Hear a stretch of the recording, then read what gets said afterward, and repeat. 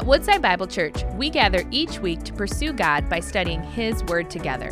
Thanks for tuning into our series, The Follower's Trail Guide, Navigating the Path of Jesus, where we're asking the question, what does it mean to be a follower of Jesus? As we walk through Jesus' farewell discourse to his followers in the book of John, we'll learn to follow in the steps of Christ as he marks out the way of discipleship for us.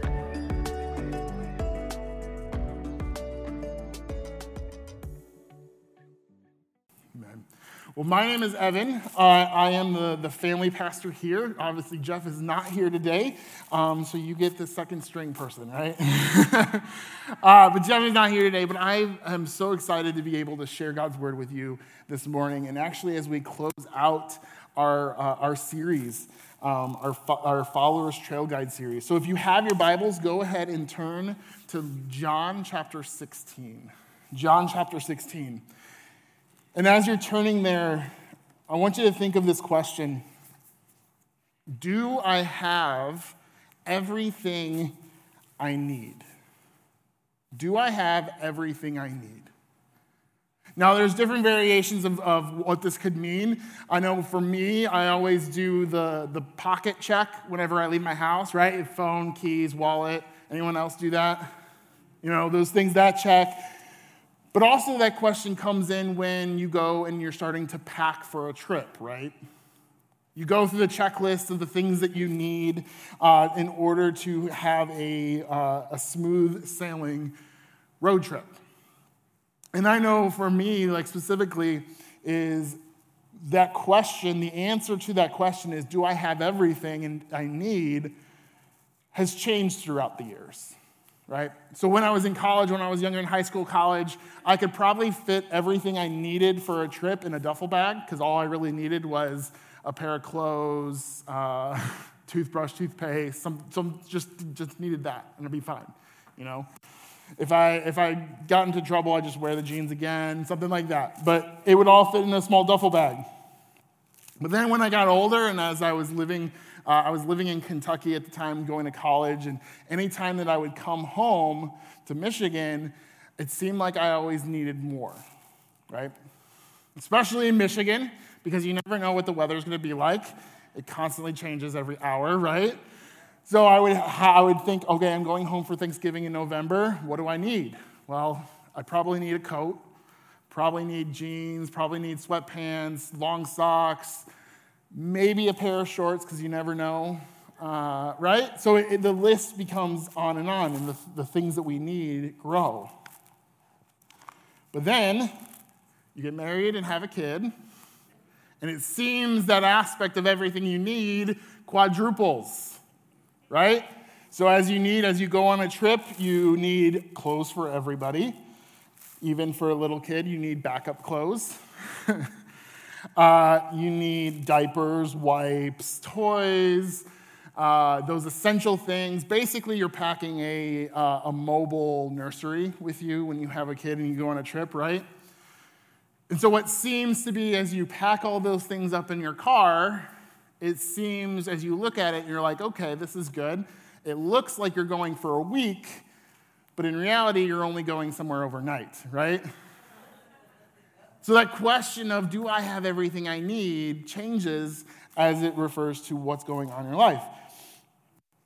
But I think this question is a lot deeper that we need to ask, specifically when it comes to our own spiritual lives, when it comes to our faith. The question is, do I have everything I need to follow Jesus in this world? Do I have everything I need to live a life that flourishes and that overcomes in this world? Now, sometimes that's an easy question to answer, but the problem is, I think many of us don't really believe the answer we give. For instance, we may say that we believe that Jesus can get us to heaven, but we live a life full where we look to other things to give us a full and meaningful life here on earth. We're focused on living a good life here without even thought of heaven. We pursue the finest things in the world, the biggest houses, the greatest cars, the newest devices. We say we believe that the kingdom of God is coming. We say that we believe the kingdom of God is coming, but we put our hopes in the wrong things. We put our hopes in the government. We put our hopes in politicians. We put our hopes in the world and those things that are very kingdom of man, the things that in this world we put our hope in, and we think that that is going to bring us joy, but yet we forget that God is the ruler of all things. We believe that God is love, but we fabricate our lives in order to make ourselves perfect or seem perfect on our social media. We use filters, we get the right lighting, we pose the specific ways to make us feel loved and worthy and respected, when in reality we know that God already loves us. See, there's so many areas that every day where we can functionally we don't believe that Jesus is our everything. We functionally don't believe that he has supplied us everything we need for life and godliness. But in our minds, we say that we believe. In our minds, we say we believe that God has given us everything we need. We practically deny the truth by how we live. See, Jesus is as he's going through this discourse, as we've been looking at, as Jesus is talking to the disciples, what he's saying is he just doesn't want us to intellectually believe we have everything we need, but he wants us to believe the truth and believe in our lives, that our lives reflect that truth, that in every area of our life we believe that he is everything that we need. So as we conclude this farewell discourse, as we look at what Jesus is about to say, that as he concludes this discussion with his disciples, we're going to see how Jesus equips those disciples and us today to walk our lives, walk in the way where we have courage and that we can believe that we have everything that we need. And we're going to see that Jesus' victory provides us with everything we need to follow him. Jesus' victory provides us everything we need to follow him. So as we listen to Jesus' final words with the disciples, when he's talking with disciples, we're going to discover these three resources that he gives them. These three resources that are given to the disciples because of his victory, because of Jesus' victory over sin and death. And these three resources are what's going to help us to flourish and overcome the world.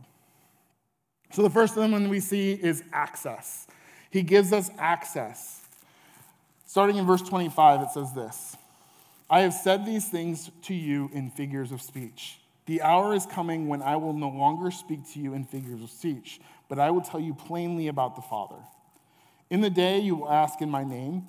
I do not say to you, I will ask the Father on your behalf.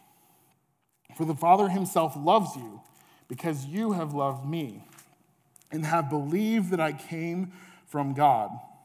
I came from the Father, and he came into the world. And now I am leaving the world and going to the Father.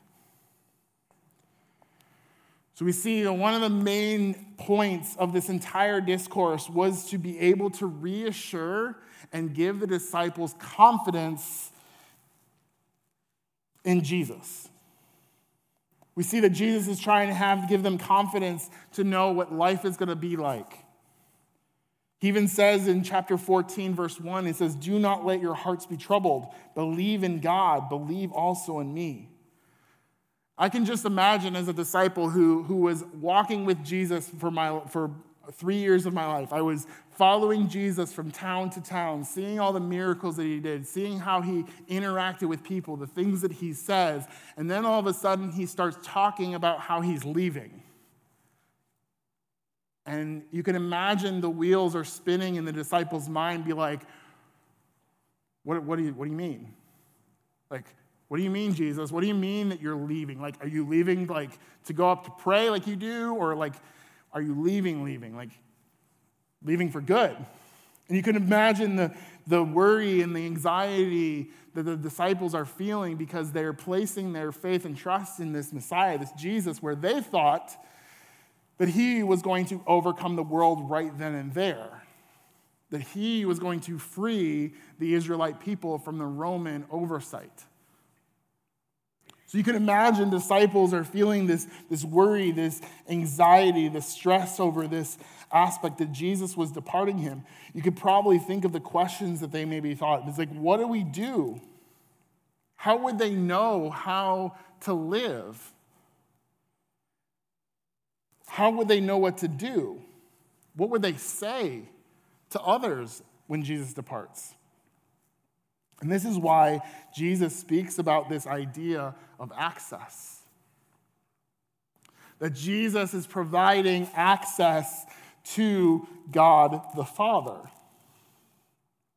He is providing them a way for them to have community with God the Father. That they no longer need to go through Jesus, but that they can talk with him. And he says this, and I love the opening of this. He's like, he kind of gives them this picture of like, I know that I've talked in a lot of figures of speech, and it might have not been super clear, but know that there will be a time when I'm going to be clear with you, and this is the time. He's going to have everything. It's going to be made plain to them. As Jesus speaks, he encourages the disciples that there's going to be a time when they will finally get it. A time is coming when their perception and understanding of who Jesus really is and what his purpose was on earth would no longer be under a fog, would no longer be hidden, but that it would be made plain.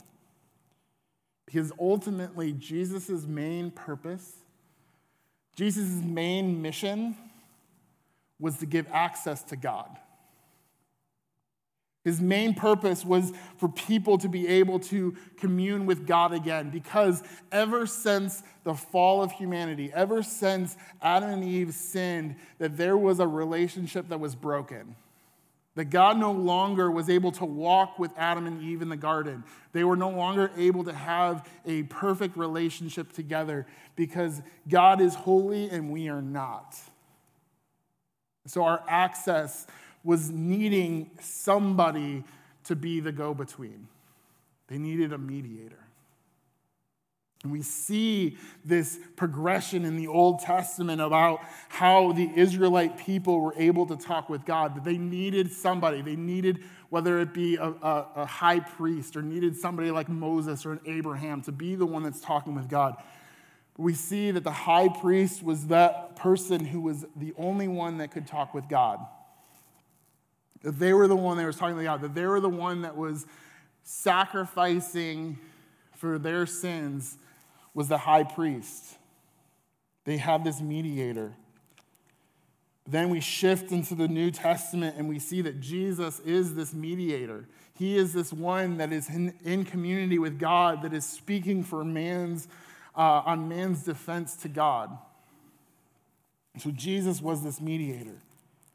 But what he is talking about here is the fact that because of Jesus' death and resurrection, that we no longer need a mediator, that we have complete access to God, the creator of the universe, the creator of us. This truth was made so evident to me about many years ago. Many years ago, I was preparing a message. I was an intern at a church, and I was preparing this message, and it was kind of around the Easter time, so we were looking at the Easter story. We were looking at the road to the cross, and one of the messages that I was given was specifically talking about the aspects of what happened around the crucifixion.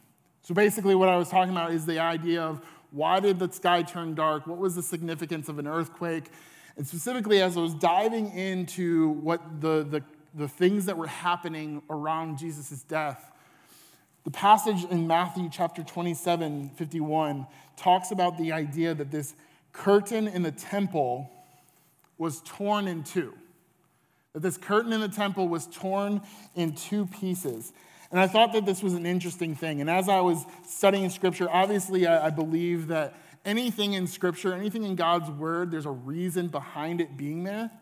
So it's like, why is in the story of the crucifixion of Jesus, why is this significant of this big old curtain being torn? And what I did, I researched, and what I find was in the time of the Old Testament, there was the high priest I had just talked about, who was that mediator. And there was a room within the tabernacle, and then eventually the permanent temple in the Old Testament. And this room was known as the Holy of Holies. And this is where the presence of God was represented to be. Like, this is where God was. This is a holy place. The Ark of the Covenant was in there. And the only person that could go into this room was the high priest to give sacrifices for the sins of the people. And so this barrier, this fabric barrier, gave us a physical picture of a separation between God and man. Now think about the crucifixion of Jesus. When Jesus died on the cross, that barrier was ripped. There was no longer a barrier between God and man. That is the truth of the aspect that when Jesus came and died on the sin, that he provided access to God. That should give us encouragement. That should give us motivation to be people who pray. That should give us motivation to know, like, I have access to God. I no longer need a person to stand in the way of me talking with God, to going to God when I'm struggling, to going to God with thankfulness, with going to God with asking for forgiveness, asking for grace and for mercy. We no longer need that person. We are able to have a relationship with God. And furthermore, the fact that God loves us. That we are no longer enemies of him, but that he loves us. So we're able to commune with him. We're able to speak with him, enjoy him. Access is granted with the Father. The door was being opened by the Son, and that we have the Spirit who's dwelling inside of us to speak with us. I love this passage in Hebrews 10 that speaks to this very fact. It says this, "Therefore, brothers, since we have confidence to enter the holy places by the blood of Jesus, by the new and living way that he opened for us through the curtain, that is, through his flesh. And since we have a great high priest over the house of God, let us draw near with true heart in full assurance of faith, with our hearts sprinkled clean from the evil conscience and our bodies washed with pure water." Because we have this access, we can have confidence in the world today. It's because we can go to God when we're in need. It gives us this confidence that we have everything that we need because we have God with us. The next thing that we see as Jesus is encouraging his disciples is not only do they have access, but now they have clarity. They have clarity. Verse 29. It says, his disciples said, now you are speaking plainly and not using figurative speech. Now we know that you know all things and do not need anyone to question you. This is why we believe that you came from God. Jesus answered them, do you now believe? Behold, the hour is coming. Indeed, it has come when you will scatter, each to his own home, and will leave me alone. Yet I am not alone, for the Father is with me. So Jesus is having this interaction again with the disciples, and the disciples are like, okay, I get it. They're like, okay, we got it. We know what you're talking about now. But then Jesus is like, I don't think you do.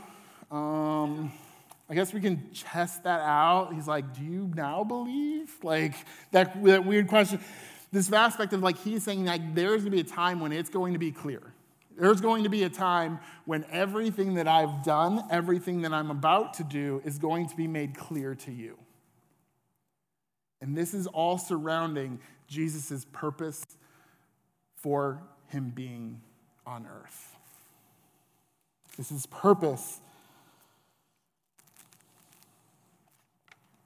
And he's saying these things to say, like, hey, like, you are going to make sure you're going to know why I'm here and what I'm doing and everything that is, but it's going to be a time. And this time was not this time. Like, he's saying, like, this hour is not right now, but it will be when I die and rise again. He's talking about the hour after his resurrection, when they finally see that, okay, Jesus dying on the cross, there was a purpose. Him rising again, there's a purpose. Him about to ascend, there's a purpose behind this. And the fact is that they see that they don't completely understand this because we look into Scripture, and what Jesus points out here and what Jesus tells them is that they will be betrayed, that they will betray Jesus. That very soon they're going to betray Jesus. They're going to be gone. As soon as Jesus comes, as soon as the Roman soldiers come, you have one is going to go and sell Jesus to the Roman guard. Then you have another one who's going to deny him 3 times with witnesses around. And then all the others, we don't even know. They probably went home, but they're not there. They didn't truly understand what was going on.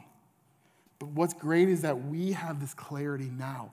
We can see the end of the story. We can see what Jesus was doing now, but they were not clear in this moment. But they were going to have clarity after the resurrection of Jesus.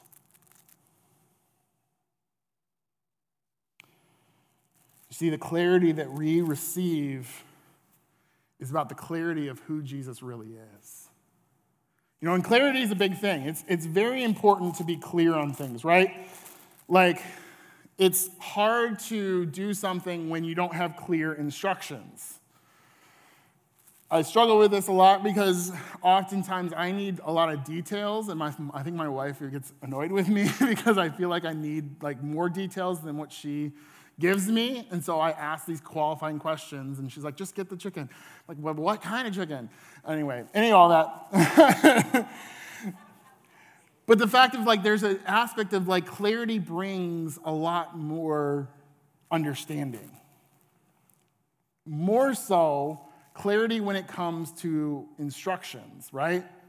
How many of you have really struggled with putting together a piece of furniture when the instruction manual was, like, super confusing, right? It was just words and there wasn't even pictures, right? And you sit there and you have all these pieces of wood and you're like, okay, well, it's a B, C, F, all 1, 1. Well, what's all this? And like the instructions are like, this does not make sense. What turns into putting a bookshelf together turns into torture, some fighting and some arguing and probably some yelling, and then probably tears, depending on the project. But the importance of clear instructions is vital. You know what I've found? That the best instructions, the most clearest instructions, comes from Lego. I have this. So you go to the store and you buy this kit, and you're like, okay, I know that I'm going to make this. It's going to look like a dinosaur, and this one's cool because it's got like 3 different ones. I did buy this for my son, but I think I got more fun with this one. But, you look and you're like, okay, so you open it up, and inside you have individual bags. And oftentimes these individual bags, what's super nice with what Lego does is that it separates certain aspects. Sometimes it separates, like, this is the first part, this is the second part. And so you can open a bag, do the first part, open the bag, do the second part. But then it comes with this awesome booklet. And this booklet tells you everything. It has even a picture on the corner that tells you, like, this is what you're going to build. This is what it's going to look like. But then as you complete the steps, it shows you, okay, these are the 2 pieces you need. and it's colored. It's in color, which is great, right? You're like, okay, I need the tan 4x2 piece and the green half black, half ramp piece. I know those are going to go together. And if you follow this, you will eventually get what you have. You will eventually get the picture. And it's super clear. Like, you would have to purposely mess up the instructions, mess up the Legos to actually not get what you are building. Right? I wish that IKEA would take its note from Legos. But that's the importance of something that's clear, right? Because when we have clarity, when we understand what we're building, when we understand the purpose that Jesus has, it gives us confidence in the process. When I can see bit by bit what is being in front of me because I have a clear picture, it brings me confidence to know that what I'm doing is going to result in what it says. And this is what Jesus is talking about.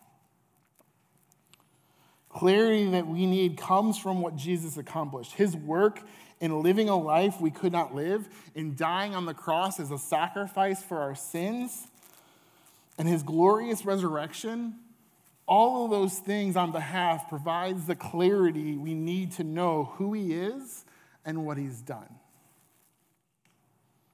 What this means for us is that we can trust God at his word, that we can trust the things of Jesus in his word because he's made it clear to us. And he has not hidden himself from us. True faith is believing what has been revealed. And it's clear and it's depending on Jesus alone.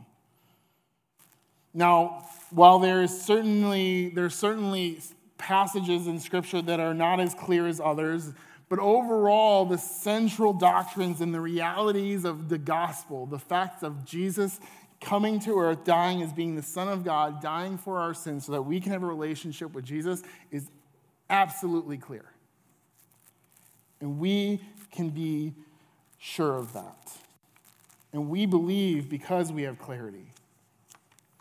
So not only is Jesus encouraging the disciples that, hey, you have access, hey, you're going to have clarity, but now you're going to have peace. You're going to have peace. And as this last verse in chapter 16, it sums up this chapter, but it also sums up the entire discourse that we've been looking at. It says this in 33. It says, I have said these things to you, that in me you may have peace.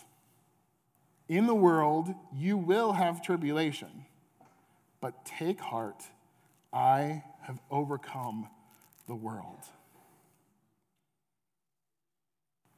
As Jesus is finishing out this farewell discourse, as Jesus is getting his disciples to see that his ministry on earth is about to come to an end, he wants to give them one last encouragement.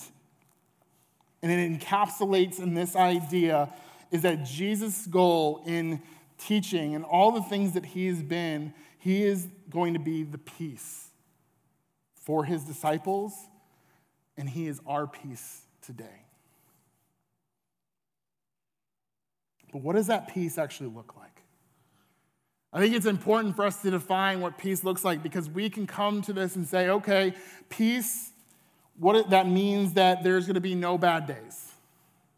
But that's not the truth. What peace truly is, it's not saying that we're going to have no bad days. It's not saying that we're not going to have troubles. It's not saying that we're not going to encounter difficulties or things that are thrown in our life. That the fact is that life is not going to be easy. Life will never be easy. And even life as a Christian is never easy. And let me give you a warning. If you hear anyone say that life as a Christian is going to be easy, they are a liar. And they are against the truth. Because Jesus clearly says that there will be trouble. Because he even knows earlier on in John, he says that if Jesus even knows that the world hates him, and they're also going to hate those who follow him. So we are going to have tribulation. As the NIV says, is that we're going to have troubles. That means our life is going to be complicated. It's going to be corrupted by sin because we are sinful people, but then also because people are sinful people.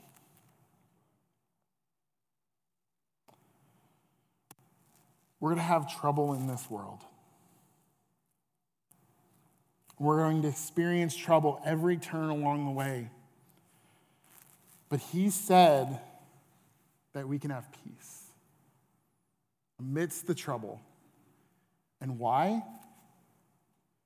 He has overcome the world. That phrase, he has overcome the world. That no matter the troubles, no matter the things that come in life, no matter the tribulations, no matter the persecution that we could face for being a follower of Jesus, that he ultimately has victory.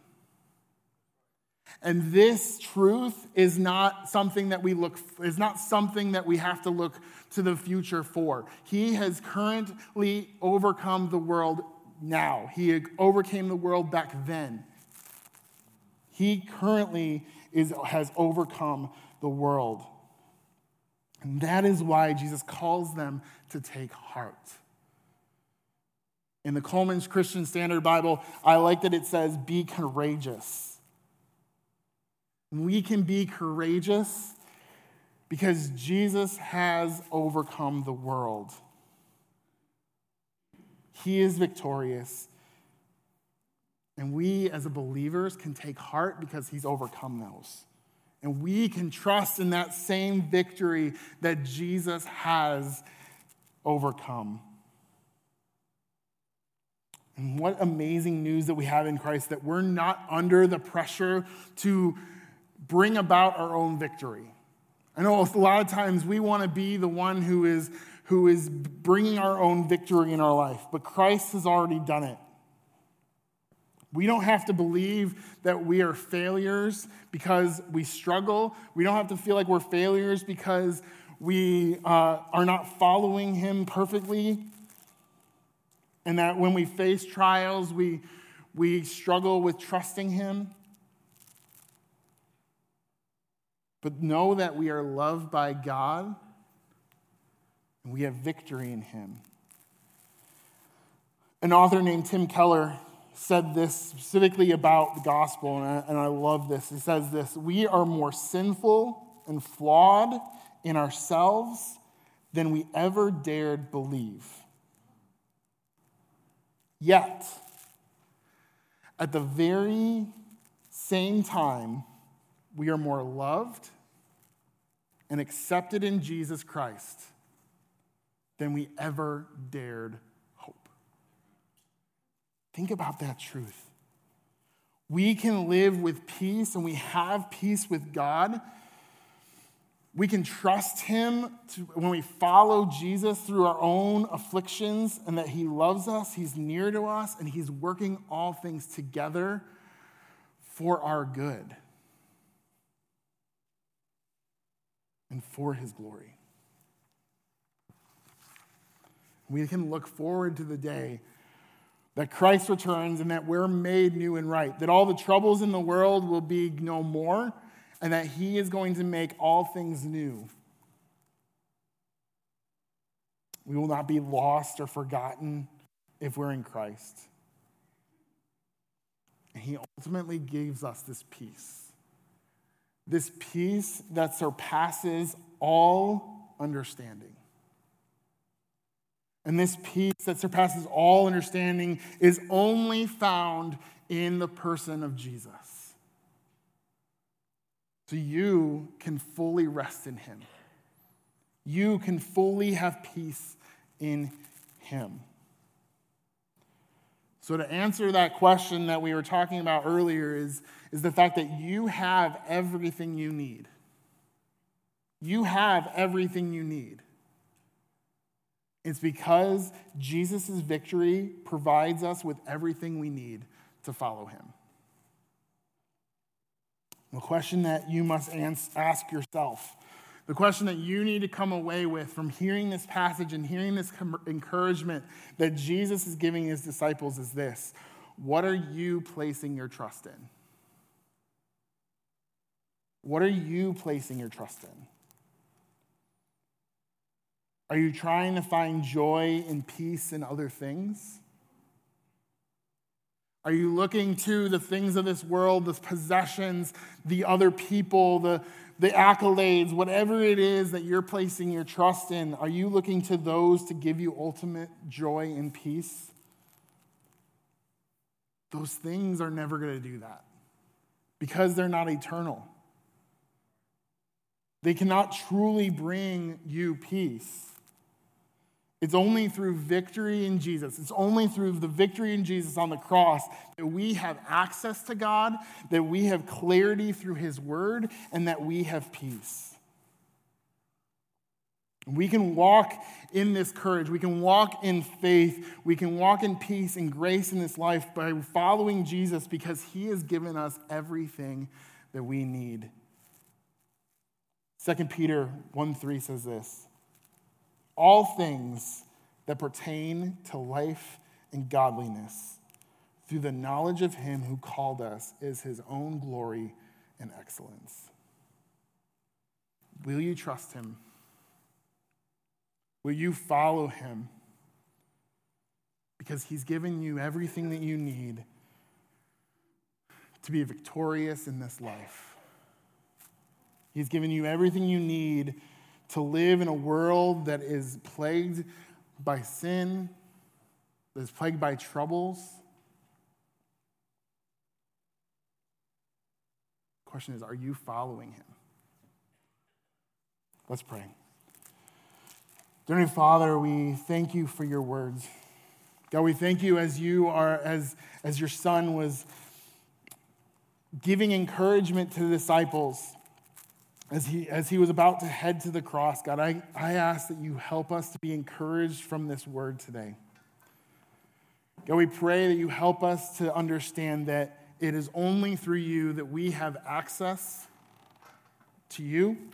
It is only through him that we have clarity of who you are and your love for us. And it is only through you that we can have peace in the midst of our trouble. And God, I pray that you help us to trust in you and you alone. And God, I pray this in your name. Amen.